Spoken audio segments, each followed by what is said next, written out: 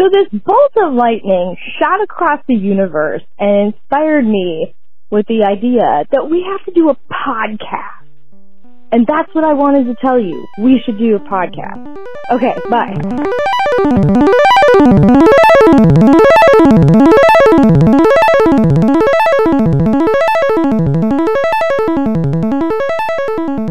Okay, right now. I did it. Okay, welcome to Feature Creep, : Built-in microwave. semicolon. Lewis or Louis? I think it's Louis. Louis. It's got an IE on the end. Yeah. Louis. So Louis Matar's fabulous car. Holy shit. Like, this thing is, I don't even know where to begin with this. So I will just start with the beginning. I'll start with how I found out about it. I was talking to a friend of mine, and she was like, you'd be into this. And she started telling me about this car. She's like, well, you know, this guy, like, he built this car to, like, drive across the country. And I was like, oh, you mean like that, like, Cannonball Run thing? She's like, no. And I was like, what do you mean? She's like, without stopping. I'm like, yeah, it's kind of like, she's like, no. So then she explains about this Louis Matar building this car, this Cadillac. So step back in time to 1947. Here we are in 1947 in San Diego. Holocaust is over. Is over. War's done. War's People got done. a lot of money. Yeah, people got a lot of money. Here we are living, this gentleman, Louis Matar, lives in San Diego, and he buys a 1947 Cadillac. And for whatever reason, he starts to get obsessed with, like, outfitting it. And so what I mean by that is he was like taking his family camping, and there's no toilets and there's no water. And so the first thing, my understanding, there's actually not a lot of, like, easily found information about this on the internet, which surprised me. But That is shocking to me. yeah, because this thing is bizarre and fantastic in the most absurd endeavor I've really ever read about as a single human endeavor. Yeah. So this guy, Louis, Mr. Matar, he's living in San Diego. He has this Cadillac, and he's taking his wife and his son, like his sons. I think he has 3 sons, or maybe 2 sons and a daughter. Anyway, he has 3 kids. I only know about the middle son because the middle son helped him with the project. Okay. So his middle son's like maybe 12 at the time, like starts learning to, like, work on the car with him and, like, helps him do a lot of the, like, engineering feats that they're doing to this car. So the very first thing that they do is add a shower.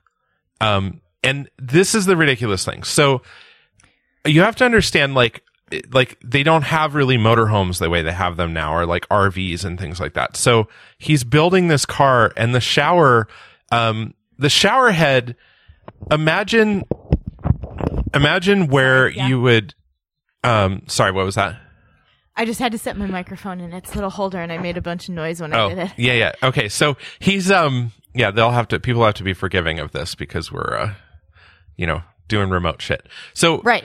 Okay. Imagine you have on the car where you would normally see, like, a radio antenna, classically, like, off to the passenger side, like, right by the windshield. So instead, there is a pipe that bends up and curves around and ends in a shower head. And that's where the shower is. And so, I couldn't find the details of how he plumbed this, but essentially my understanding is that the car holds about 50 gallons of water, and it has a way to heat the water. So you can have warm water coming out of and take a shower there next to the car. Copy. And then shortly after that, he added a water fountain with cool water, as I've seen some of the video footage of him talking about it. And so this water fountain is on the rear driver's side tail light. And so if you imagine, like, these older cars, they're kind of very, like, rounded and bulbous, and so the tail light kind of pokes out, and you can kind of flip it up, and under there a water fountain pops up, a classic water fountain like you'd find on a playground, with a little push button and a little bit of water comes spraying out of it. God. Yeah, it's just absurd.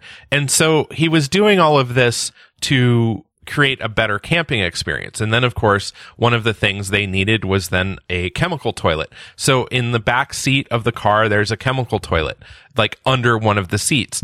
On the other side, there's a kitchen sink. Also, somehow that fits on top of the kitchen sink is a washing machine. Now, when you picture washing machine, it's not, this isn't like a massive thing, but it is an electric washing machine. And what it is it's like, you can imagine kind of a bucket with a sort of, electric egg beater that fits on top, right? So it agitates the clothing in the basin. And all of this. And so then he added a bar, which served like scotch and soda and water, like right in the glove box space. There's a cell phone, a nationwide network cell phone, which is like for the 50s, like just unheard of, but it works. Like, how did that even work? I don't know. I was looking into it. I could not figure out the details of that. But it was there. I mean, I think that was a later addition, obviously. So all of this is going on from about 1947 until 1952. And so in 1952, he gets, so all of this was just sort of a camping, like, you know, creating this RV out of a 1947 Cadillac. Do you know this or do you not know this? Maybe, I don't know if it was indicated in any of the stuff that we've read and I didn't see it, but did he have a grand vision for this that included all of this up front, or was this piecemeal and it grew over time? So it started as this piecemeal growing over time. It was originally, he had just been focused on improving his sort of camping experience. He liked to go camping. He would take his family and he was just sort of increasing their comforts, right? At some point, he got this idea that he was going to drive across country. I think someone said to him, like, oh, you could drive this thing nonstop across the country if you had all these features. And he's like, why don't I do that? And so, what did he do for a job? How did he have all this money and time? So I'm not exactly clear. I'm sure that exists somewhere. In all the documentation I found, I did not see anything, but I got the impression that he ran an automotive, mechanic shop, like a garage. Okay. Like a car repair garage. Okay. Here in San Diego. Yeah. So, he takes so he gets this idea that he's like, well, we're just going to drive this car across country nonstop. And so, so the other part of the car that I want to make sure I don't forget to describe before we get too far down the road is that he also then added a trailer, and the trailer is like kind of like a low enclosed trailer, but at the back end of it were two seats and a tiny dining table, so you could sit and dine. Yeah, and it looks kind of like, it looks exactly like a 2-seater table that you'd find attached to the wall in the diner. Yes, exactly. Yeah. It's really, and it's nice. Like, it's not, none of these things are, like, yeah, it's like a little diner booth. Yeah, it's like a diner booth. And the quality of it and the appearance of it, like the actual design of it, is like super in keeping with like the style of the time, like the shapes and the sort of like polished veneer and like the table's like a Formica top table with that chrome trim, the wide fat like triple band chrome trim. It's hilarious because it has no earthly business being on a car. Right. Yes. Yeah, exactly. Yeah, it is exactly that. It's very hilarious. So, so the trailer added, I believe, between the car and the trailer, he could store 250 gallons of food, 50 gallons of water, fresh water, and 15 gallons of oil for changing the oil in the car. So now you're wondering, okay, so okay, so let me just kind of get this pictured for you. So you've got this Cadillac towing a trailer. And this Cadillac looks like, you know, like the quintessential post-war luxury vehicle. Yeah, it's a 1947 like sort of cream white Cadillac. Chrome detailing on all the seams. Exactly. Giant chrome hubcaps. everything. White sidewall tires. Exactly. Yeah. So he's like, okay, we're going to drive across the country nonstop from San Diego to New York and back.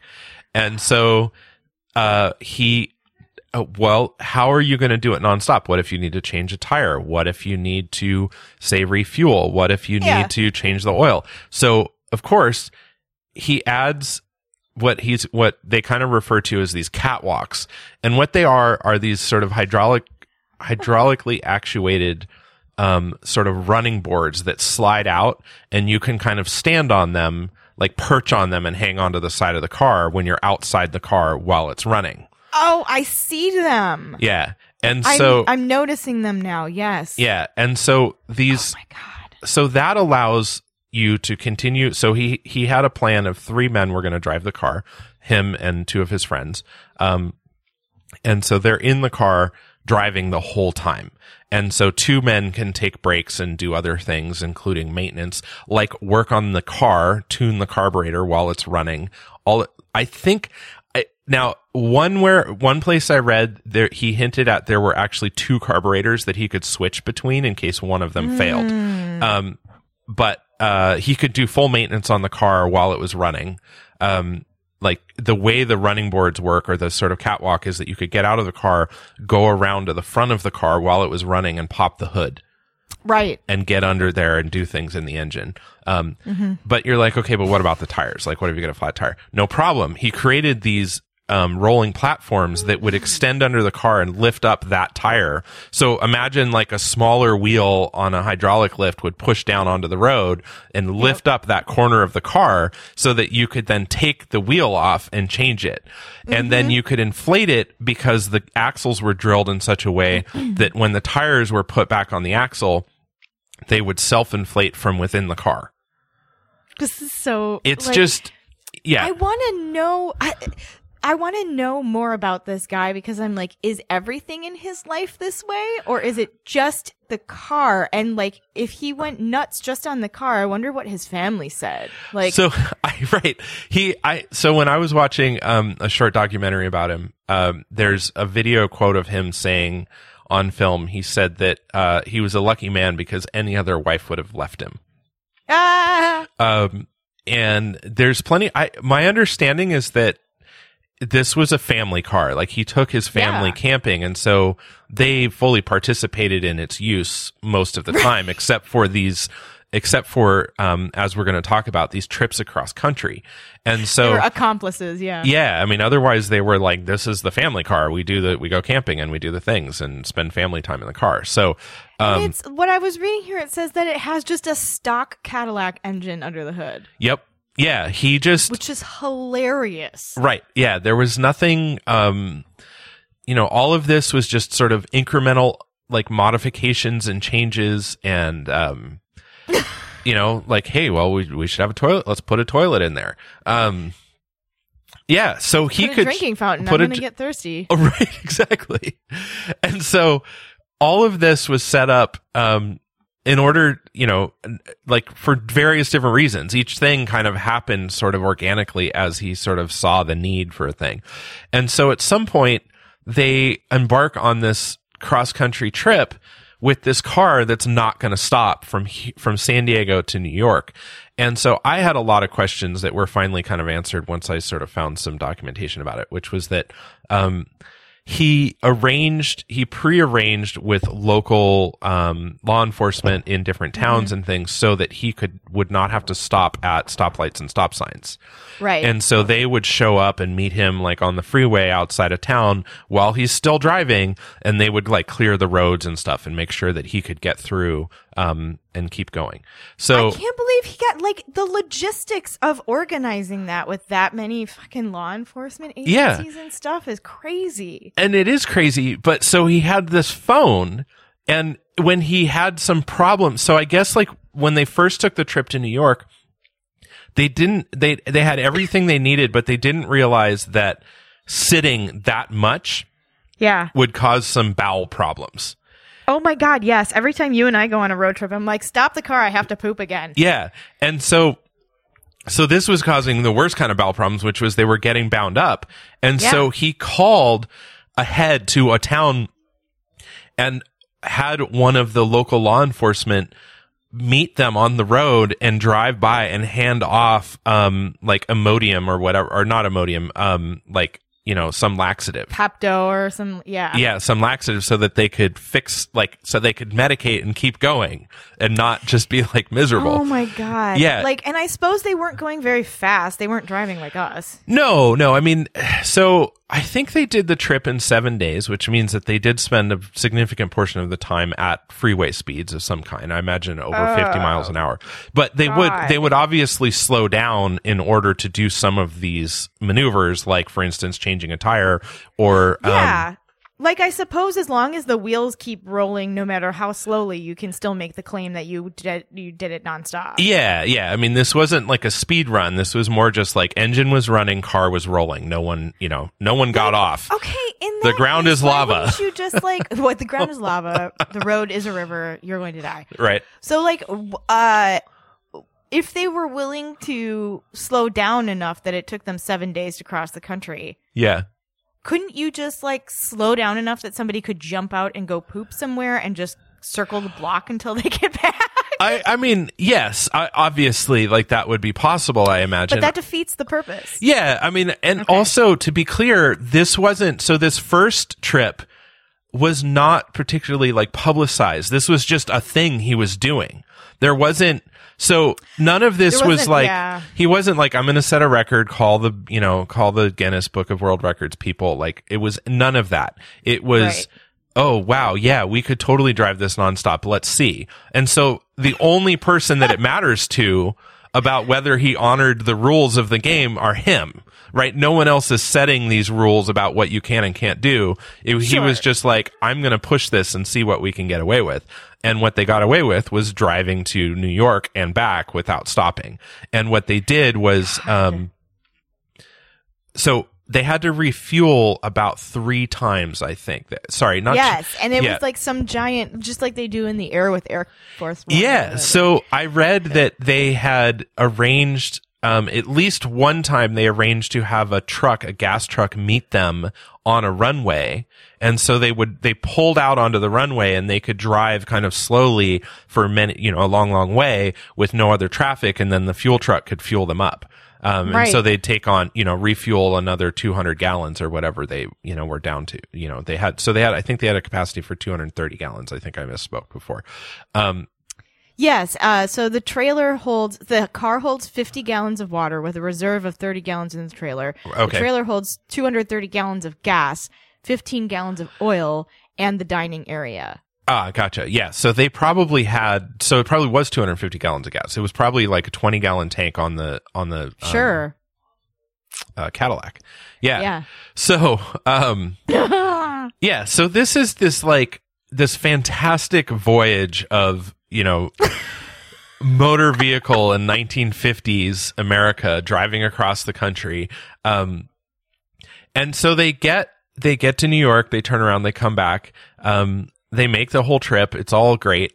And, so now he has this car. And so then this was the thing that I was watching so the San Diego Automotive Museum, I guess, commissioned some sort of like 30-minute documentary about it that I imagine they actually play when you go see it in the museum. Like, there's probably a place to view this video.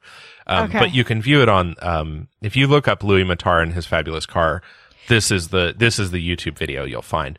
And I was surprised to learn in there, and this was pretty fantastic too, was that after the New York trip, he then did a much more publicized trip that was like a goodwill tour, where he drove from Anchorage, Alaska to Mexico City. Oh. And so his idea was to connect both the US, Canada, and Mexico by doing this trip and driving through all 3 countries.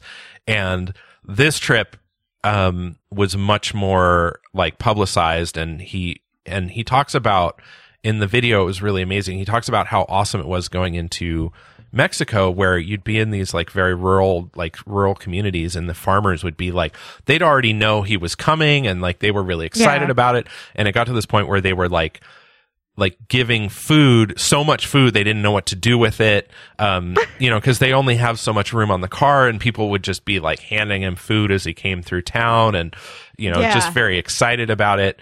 My God. Yeah. On a road trip one time, my mom shoved like a bushel of apples in my hands. Like, what am I going to do with a bushel of apples while I'm driving a car? I think I eat one apple maybe every 6 months. Yeah, exactly. Keeps the doctor Please away. Continue. Yeah, I can imagine they probably had people always foist food on you that you're not really sure what to do with, and that requires refrigeration. Yep. Like, thank goodness I have a pound of broccoli. I forgot to mention there was a fridge that he had made custom for the car. It was a small fridge, like smaller than even like a dorm fridge. Of course. But he had a refrigerator, and of course he did. So this car is just like, he just drove it down from Anchorage, Alaska, all the way through. There's some photos. I really encourage people to look this up on the internet. The photos are just like amazing. There's some photos of him like driving on a dirt road, and the car is just like covered in mud. There's, if you look around, you can find footage of them using the shower. So this is the thing. I want to kind of get back to the whole, like, imagine, so you have this catwalk, right? Or he calls it the catwalk. It's not, it's barely wide enough for 1 foot, right? It's not. It looks like the running board you would step on to get into a very tall truck today. Yes, exactly. And it just kind of, there's ways for it to go mostly around the outside of the car. There's some handholds that he's, like some straps he's put in some various places on the car so you can grab them at opportune times and not fall off the car. But showering was literally standing on this sideboard, running board, catwalk thing next to the shower head that, again, as you remember, comes out of where you would imagine there was an antenna on the car and just kind of sprays out towards the passenger side window. And so you would literally, to shower, just sort of hang onto the side of the car and stand on this running board or stand on this catwalk and then have the water pour over you. And there's some footage of him doing this. It's fantastic. It's absurd. Everything about it is absurd. The way he talks about it. I love it. Yeah, of course. It's so great. It's so absurd, and it's so fantastic and fabulous and just really bizarre. He talks about, I guess they're kind of advertising it as being a car that cost about $75,000 all said and done in about 5 years of his time. I did the math on that, by the way. Yeah. $75,000 in 1950. Yes. With, if you account for an annual inflation rate of 3.47%, yes, is equivalent to, in today's money, $816,654.66. It's right. It's nuts. That's crazy. How did he have all this money? I think it was just, I don't know. They don't really talk about it. I suspect, maybe it was some family money. I don't know. I could speculate all day long and not know. It's interesting to think that, like, you could spend $800,000 DIYing your car today, right? Yes. But the types of things that you would get for that $800,000 are not the same things you would have gotten for $75,000 in 1950. For instance, like, a drinking fountain is very rudimentary technology compared to the fact that we have, like, these insane battery packs and self-driving cars now. Right. Yes. So, like, I wonder if somebody were to DIY a car with $800,000 in upgrades now, what kind of stuff you could get on your car for that? Right. Yeah. I mean, I don't know. It's holy shit. Like, yeah. I mean, the things you would do, I mean, especially with this kind of vision where he has, this isn't, me spending $800,000 to make my car go faster. Like, say, like, I'm going to create like the next Bugatti Veyron or whatever version they're up to that goes way too fast. No, this is like, I'm going to create this ridiculous, like, I'm going to shoehorn an RV living space into a smaller car. Smaller car. Yeah, I mean, it is a Cadillac, which I think says a lot. Like, when you actually see the footage of him in the car, the thing that is always deceiving to me about this Cadillac or Cadillacs in general is that they're shaped and look like a 2 or 4 door car, right? Yeah. But then when you see someone get in them, you realize, like, it's just bigger. like it's blown up bigger. Like everything is like a foot longer in every dimension. And so when he's in there, it's like the roof is not almost touching my head. It's like there's a foot of space here. There's clearance. Yeah. So of course he put in a 12-inch TV or whatever, or 10-inch TV that he had, which by the way, he had a TV in this car. The other thing is like, none of these things are like, oh man, you know, that's crazy. Who would put a TV in a car? It's like tons of people have TVs in cars now. But yes, that's true. But this is like 1947. Yeah. And so it like you have to appreciate like car phone, which nobody knows what that is. A cell phone in your car. I mean, people know what it is, but you get me. Yeah.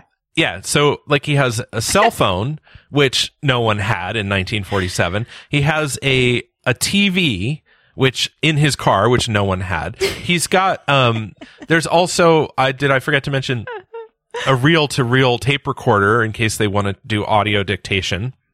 Yeah, can someone please take dictation while I drive? Right? He's got a wet bar in the glove box, basically, that, you know, is just, it's fountain soda, right? Like on tap there, like ready to go. I think he has, I forget what it was. It was whiskey, soda water, and beer maybe or something, or soda, like some ginger ale or something.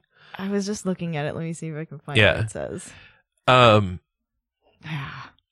Like, so he did, so much. His Goodwill, so by the way, his Goodwill tour, his nonstop run from Alaska to Mexico City, which happened August 10th to, I think, the 18th in 1954, was not sponsored. No one was like, here, have a bunch of money, go do this thing. Right. He was like, I'm going to do this thing. So he had whiskey, water, soda, washing machine, stove, kitchen sink, hookah. Oh, yes. There was a hookah, like kind of right in the center of the dash, which apparently he liked to smoke tobacco, I guess. Oh, and then okay. So there was also an electric stove, which my understanding is that he would, it kind of was set up to cook shish kebabs a lot. So he cooked a lot of shish kebabs for a lot of people. My understanding is that was kind of a regular event outside of these like long trips. It had an ironing board. So right next to the washing machine, like if you can imagine, if you're sitting in the back seat, there's like an armrest that pulls out of the center of the seats. So there was an ironing board that fit on top of that. So you could kind of finish your laundry. Like as soon as your laundry was done, you could pop it out and iron it. You know, it was just like the absurdity of all of this is just.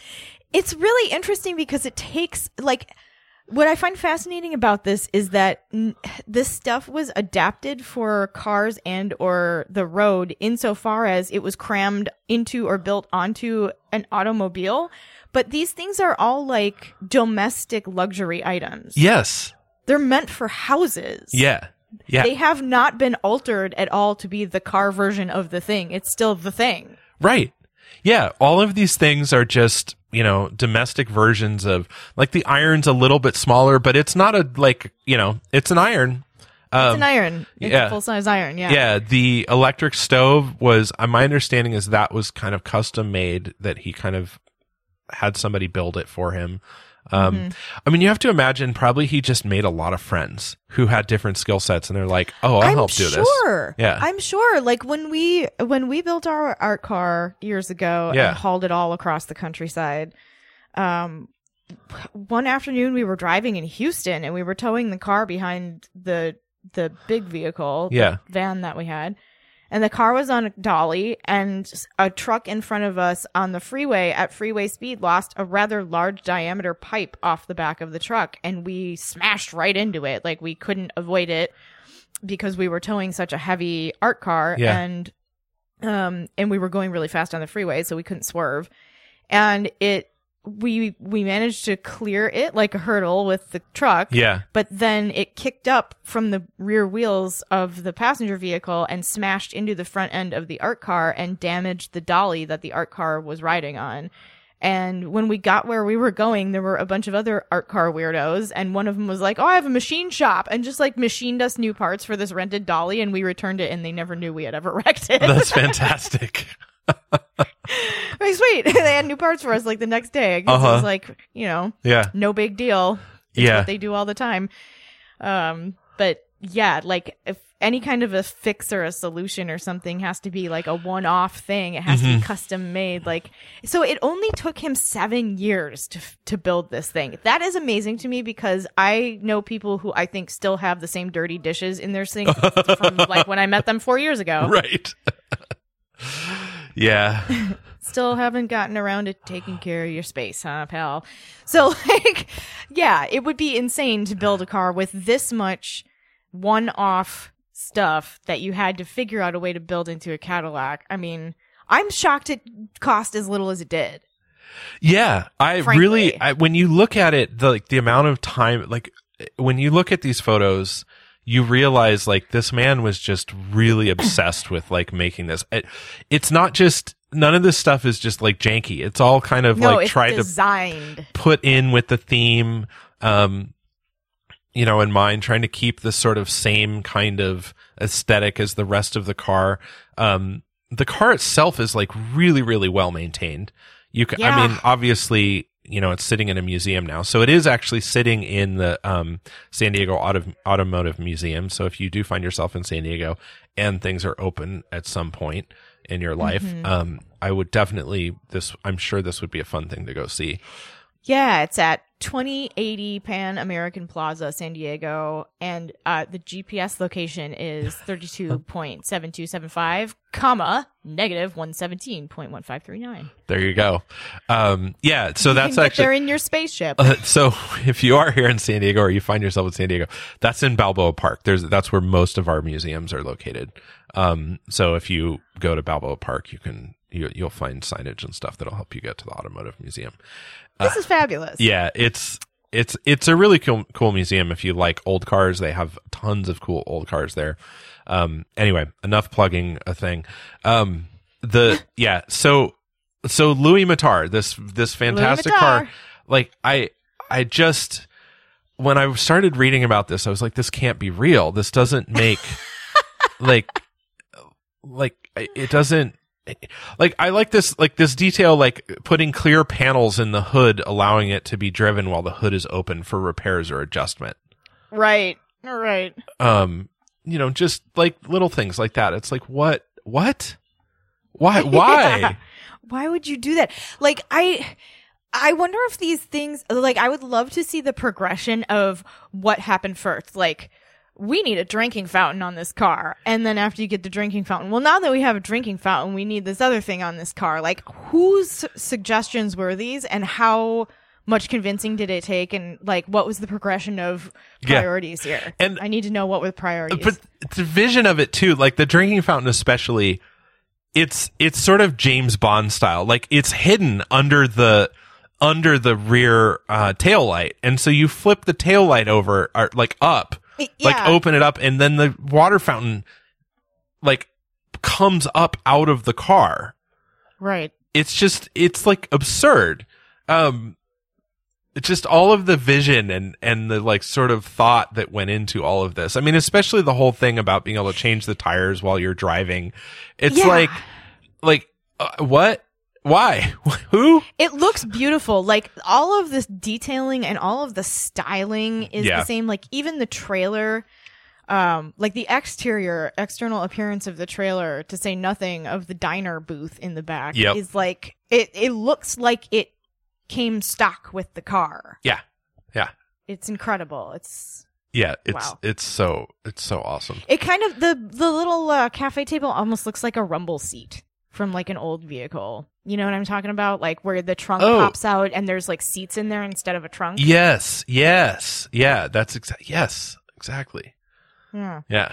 This is brilliant. I mean, wow. Yeah. And so I don't know, like I can't imagine, I was trying to think of like what other things I know about or have heard of that would be in the ballpark of this.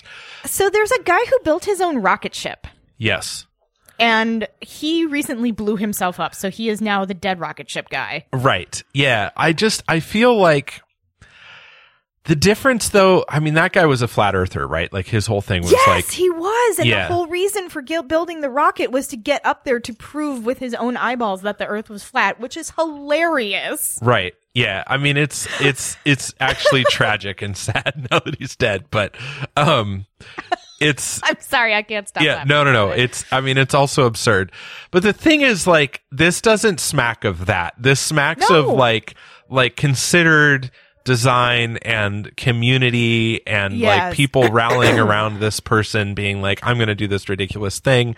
And him, like the part where he's like, I'm going to do a goodwill tour, and he funds it himself and drives across drives up and down the West Coast, joining the 3 countries. Like he drove all the way to Mexico City. It's not like he popped down to Tijuana and was like, I'm done. I made it. Right. He did it. Yeah. Like he drove through Mexico. Yeah. Like it was like, I'm going to drive through all the countries, which, meant driving through all of Canada, or, longitudinally speaking. Obviously didn't drive through all of Canada, but, it's, and then and it being kind of like the family being involved, and it's like a touch of lunacy with like some grounded reality and some goodwill and like this really interesting. I bet they look damn good doing it too. That car is amazing. Yeah. Yep. They got those suits, like everybody was dressed up in their like, oh, people outside are gonna see me clothes. Yep. Church hat. Put on my church hat. Put on my church hat. Yep. He said, if I sold that car and had all the money in the bank, I wouldn't meet the important people I do. That's worth all the money in the world. Yeah. God, he just loved this shit. I bet he stopped, like, when I first bought the smart car. Yeah. I had to book extra time when I was going to and from places, because if I had to stop for gas, I was going to be trapped by a group of people who surround me at the gas station asking me questions about this car. And so I bet he did the same thing, but I bet opposed to me when I was supremely irritated about this. Yeah. I bet he just loved it. Yeah, that's the impression I get. So all the video footage of him is just him, like, just very personable and interested in what other people have to say about their lives and what's going on in the world, and him just being super excited about like showing off his car and people being interested in it, and him wanting to kind of just share whatever he had to like give. It's super fun. It's a really fun short documentary. I do recommend that. Like I said, it's on YouTube. So Louis Matar and his fabulous car. Can't miss it. And man, like, I can't even begin to describe, like, these photos are just great. They really capture like old auto shows, Yeah. The spirit and the design and the sort of ambiance of an old. Yeah. God, like this stuff all it looks like every sort of Hollywood movie of the 1950s you've ever seen, with like perfectly manicured lawns and the suburbs all with the identical houses, or like it's like something out of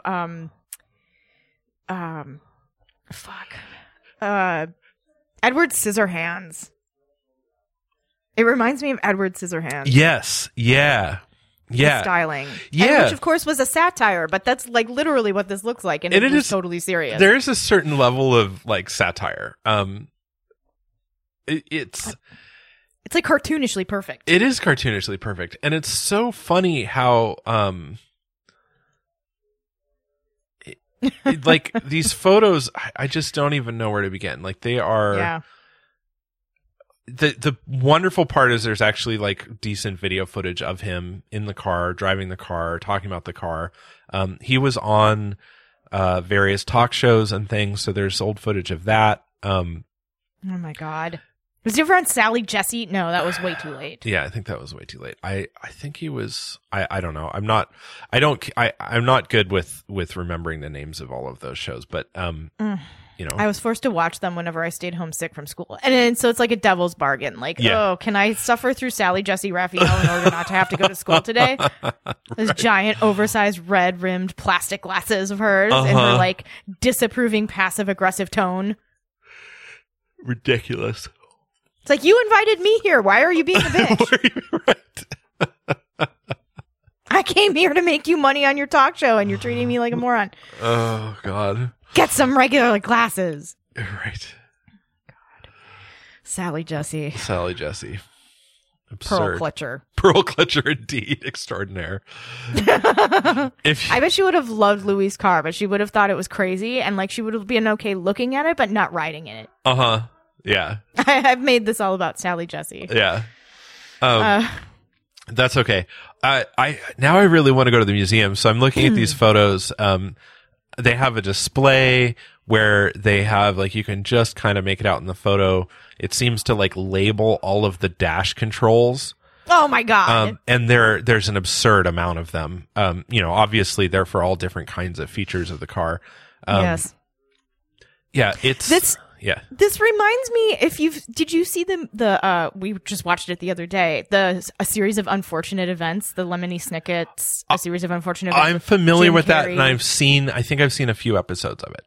Yeah. This reminds me of the car that the banker who is the like steward of the children's care while he's trying to place them with family members who are all Jim Carrey pretending to be other people. Yes. And like in the dashboard of that car, when it gets stuck on the, like he's driving down the street talking to the children, and in the dashboard of this old car that looks very similar to this Cadillac. Yeah. In the photo that I'm looking at, they have a reel-to-reel tape recorder in the deck of the car, in the dashboard of the car. Yes. Yeah. And a phone, but it's like a house phone, like an old house phone. Right. Which is actually what you see here. I'm wondering if they got that idea from this car. Oh, I wonder. Yeah, because it's so perfect. Because the phone in the dash is like a regular handset, handset like a from say phone. the 1960s. Yep. With the big handle in between an ear and a mouth, like the speaker. Yes, and enormous, like it probably weighs 4 pounds. Yeah, easily. It's so great. You could kill someone with that phone. You could bludgeon a human to death with that phone. Yep, easily. It'd be a decent weapon selection if you were in that. Yeah. Oh my God. So, I mean, okay, one of the greatest features that we ever added to our art car, besides the like insane stereo we put in it, that we basically built from scratch, we added we put a new like plain reservoir on for the windshield wiper fluid. And then we ran aquarium tubing like 13 feet up to the platform on the top of the car. And we filled it full of vodka so that if you flicked the windshield wiper fluid flicker in order to like wash the windshield, which no longer existed anymore because we took it out. Right. It would send a flow of vodka up to the platform, and you could pour out Kettle One for people on the platform of the car. That's absurd and awesome. And that was the closest we ever got to like improving the like experience, the livable experience, the lived experience of being on the car. But of course that was in a reservoir that was close to the engine, so it was hot all the time. And honestly, people's reactions to getting jetted in the face with hot vodka were not, and it was kind of like you would yell up from the driver's seat like, okay, I'm flicking the flicker thing now. And so you kind of had to wait, and it was a surprise, like, when's that vodka gonna get here?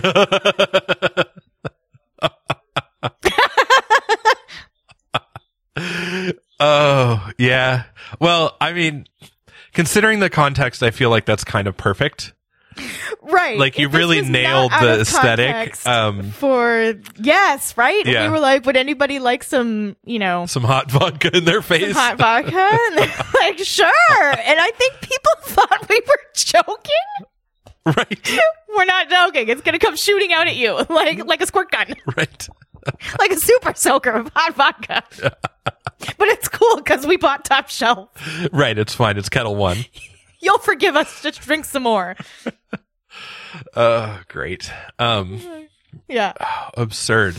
So, I mean, that's about it. That's all I really know about this Cadillac. Well, it's quite a bit. It's quite a bit. I want to know more because I just think he's just such a fascinating person. All right. So when I fly back out to San Diego, we're going to go there. We're going to go look at this car. Yes. We're going to go check out the car. We're going to take photos of it, and then maybe we'll post them to like FCBM somewhere. Yeah, we'll put them on the website. So just in case people are wondering, we do have a website, fcbm.io. You go there, you can see all of our podcasts, and you can also see any other content. Speaking of which, our book will probably be done shortly.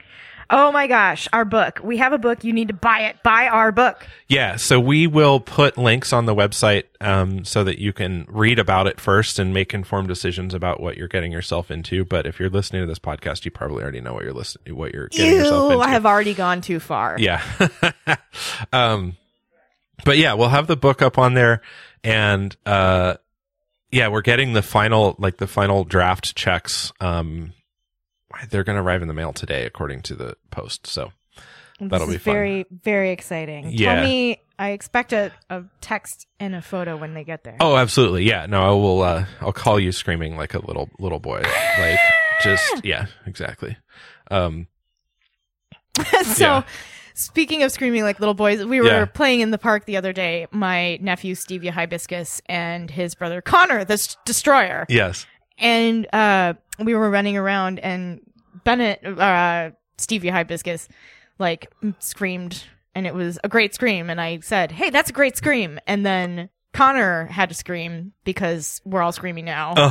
And so Connor has an even better scream. Fantastic. And then as soon as they were done, it was my turn to scream. So I was screaming. And at that point, my mom made us all stop because she was concerned that somebody might call the police.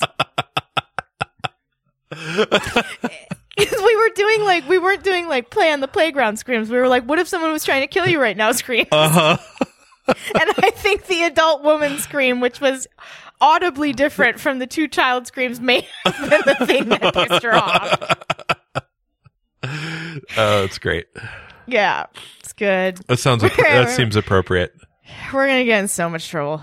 Yeah, it's gonna be great. Like I was mentioning to you and Dana the other day, there are now 3 children, one of whom appears to have an adult like body and also the rights that are afforded to it. And so we're gonna get a lot of trouble because one of us can pass for an adult in public. And has spending power to go along with it. Right. And like no upper limit for saying no to things. Oh, that's so great.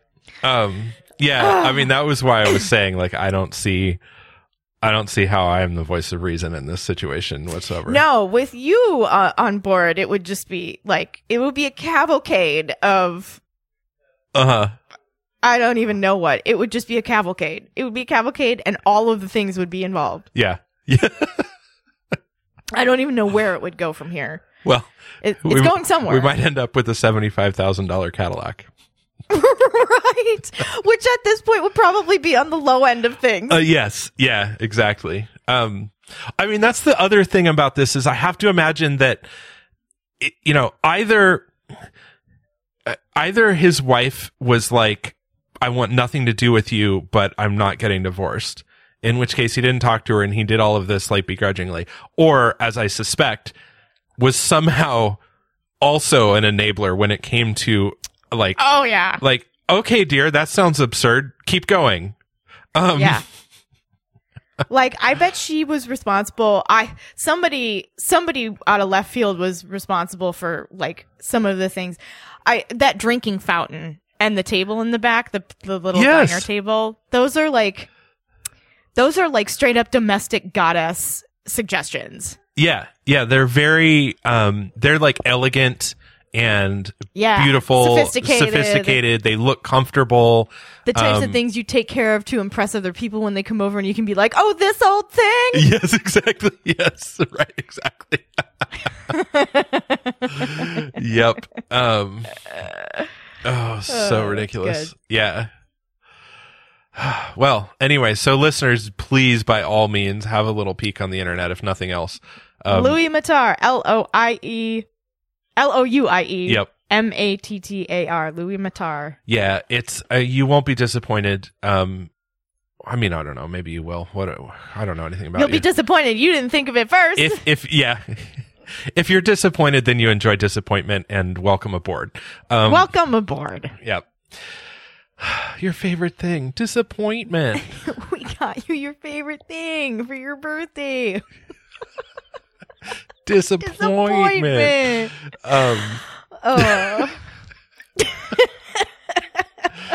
Ridiculous. What else? I was trying to think, what else should I tell you before we run out of time here? Yeah. I don't know. That's all right. I cleaned out my smart car. You cleaned out your smart car? Yeah. Yesterday, I cleaned it out because we went to Sonic because we were like, we got to get some food. And we were driving to Savers to drop off a bunch of stuff and try to find a leather belt that we could use for sharpening knives. And we didn't find the belt, but we dropped a bunch of stuff off, which was great. And right across the street was Sonic. And I was like, I could go for a foot-long chili dog. And also, I really want like an ice cream malt, you know what I mean? Yeah, as one does. And right. So we got tater tots and hot dogs and all this stuff. And then they didn't bring out our shakes. And then like it took a really long time and it ended up taking so long that I like cleaned the car while we were in the parking lot. That's hilarious. I've done that and before. then they finally like, I was like, man, for me to get lost in a chore, like detailing the inside of my car, it had to have been like 35 minutes we were waiting. Yeah. Yeah. For sure. So we just ended up eating in the drive-in, which is like what you do at Sonic. We were just going to take it home with us, obviously, at first. Right. Well, then we ate it all, and then we were like, oh, it'd be really great if we had something to drink, even though what we ordered was ice cream. Uh-huh. And then we got it, and then we went home, and it was fine. And then I left it out overnight, and it melted, and now it's a puddle of milk with M&Ms in the bottom. But I'm still going to... I was going to say, that sounds all right. It's fine. Yeah, milk and sugary milk and M&Ms. Yeah, it's going to be fine. It's just great. Yeah. For the food inclined, Trader Joe's has a Neapolitan ice cream breakfast cereal now. Oh, yes, I've seen that. I never, is it good? It's really good. Oh, fantastic. I'm going to get fat eating that now. It's going to be great. Speaking of living in these uncertain and ridiculous times, absurd times. They're not even the good kind of absurd, but whatever. Disappointingly absurd. I've been watching old episodes of Monk. I don't know if you ever watched that show. I fucking love that show because I feel like I relate to him so much. Yes, yeah, and I've just been watching it. And I've been thinking about you because of the like some of the absurd shit about like cleaning and not liking to be touched and just sort of the funny thing about his like quote unquote phobias and things is it's like so much of it's like you're not wrong. Like they're like the world is mocking you for shit that it's like, yeah, that's not unreasonable. I know. I mean, you know, it's debilitating, which is the problem, right? It's like, well, you're going to have to like balance, which obviously like you don't exist quite the same way he does to the like sort of extreme of like, you know, you're like, yeah, it doesn't mean like, you're willing to shake somebody's hand if that's what it takes to do the next thing, but it doesn't mean you have to enjoy it. I will see it as a hurdle that must be overcome, not as something I willfully engage in. Yes. Right. Though, to be honest, if I sat there with sanitary wipes next to you, you would absolutely take one every time. Yeah, 100%. Which has given me the idea that maybe that's something we need to do the next time we're hanging out together and we find ourselves in social situations is to compulsively baby structure that a little bit better, and I'll be your support nurse or whatever we want to call it. So I support this. Yeah. I have a tip for living well in hell, and actually it's motivated by a time compression, and it has to do with time compression. So tips for living well in hell: engage your absurd needs. Like this guy lived probably the best life he could imagine because Louis Matar built the exact thing that he wanted, and he did it himself, and he was like. He didn't have to wait for anybody else to show up and give it to him. So, like, indulge your absurd desires. This is something that makes living well in hell entirely possible. Like, just make it less hellish by making it custom. Right. Yeah. If you need a water fountain poking out of the, rear end of your car, then do that. Right. Like, there is a person in my house right now who's going to give me a neck massage because I have a really screwed up back and neck, and it's going to be great, and it's going to make my like hellish existence right now a little less hellish because he comes to my house to do it. Like, some things are worth the crazy amounts of money you pay for them, I guess, if it makes your life livable, even if you have to give up other things for it. Right, and it's worth it, I think. Customize, motherfuckers. That's my advice. All right. Okay. Yeah. I have to go. All right. Yes. Okay. So. All right. So we made it to 54 minutes, though. Yeah. We did a whole episode. Okay. Okay. All right. Thanks, everybody. All right. Okay. Thanks, everybody. Go look up Louis Matar. Okay. Also, wear a mask, wash your hands. Black Lives Matter. Yes. Okay. Okay. Bye. Okay.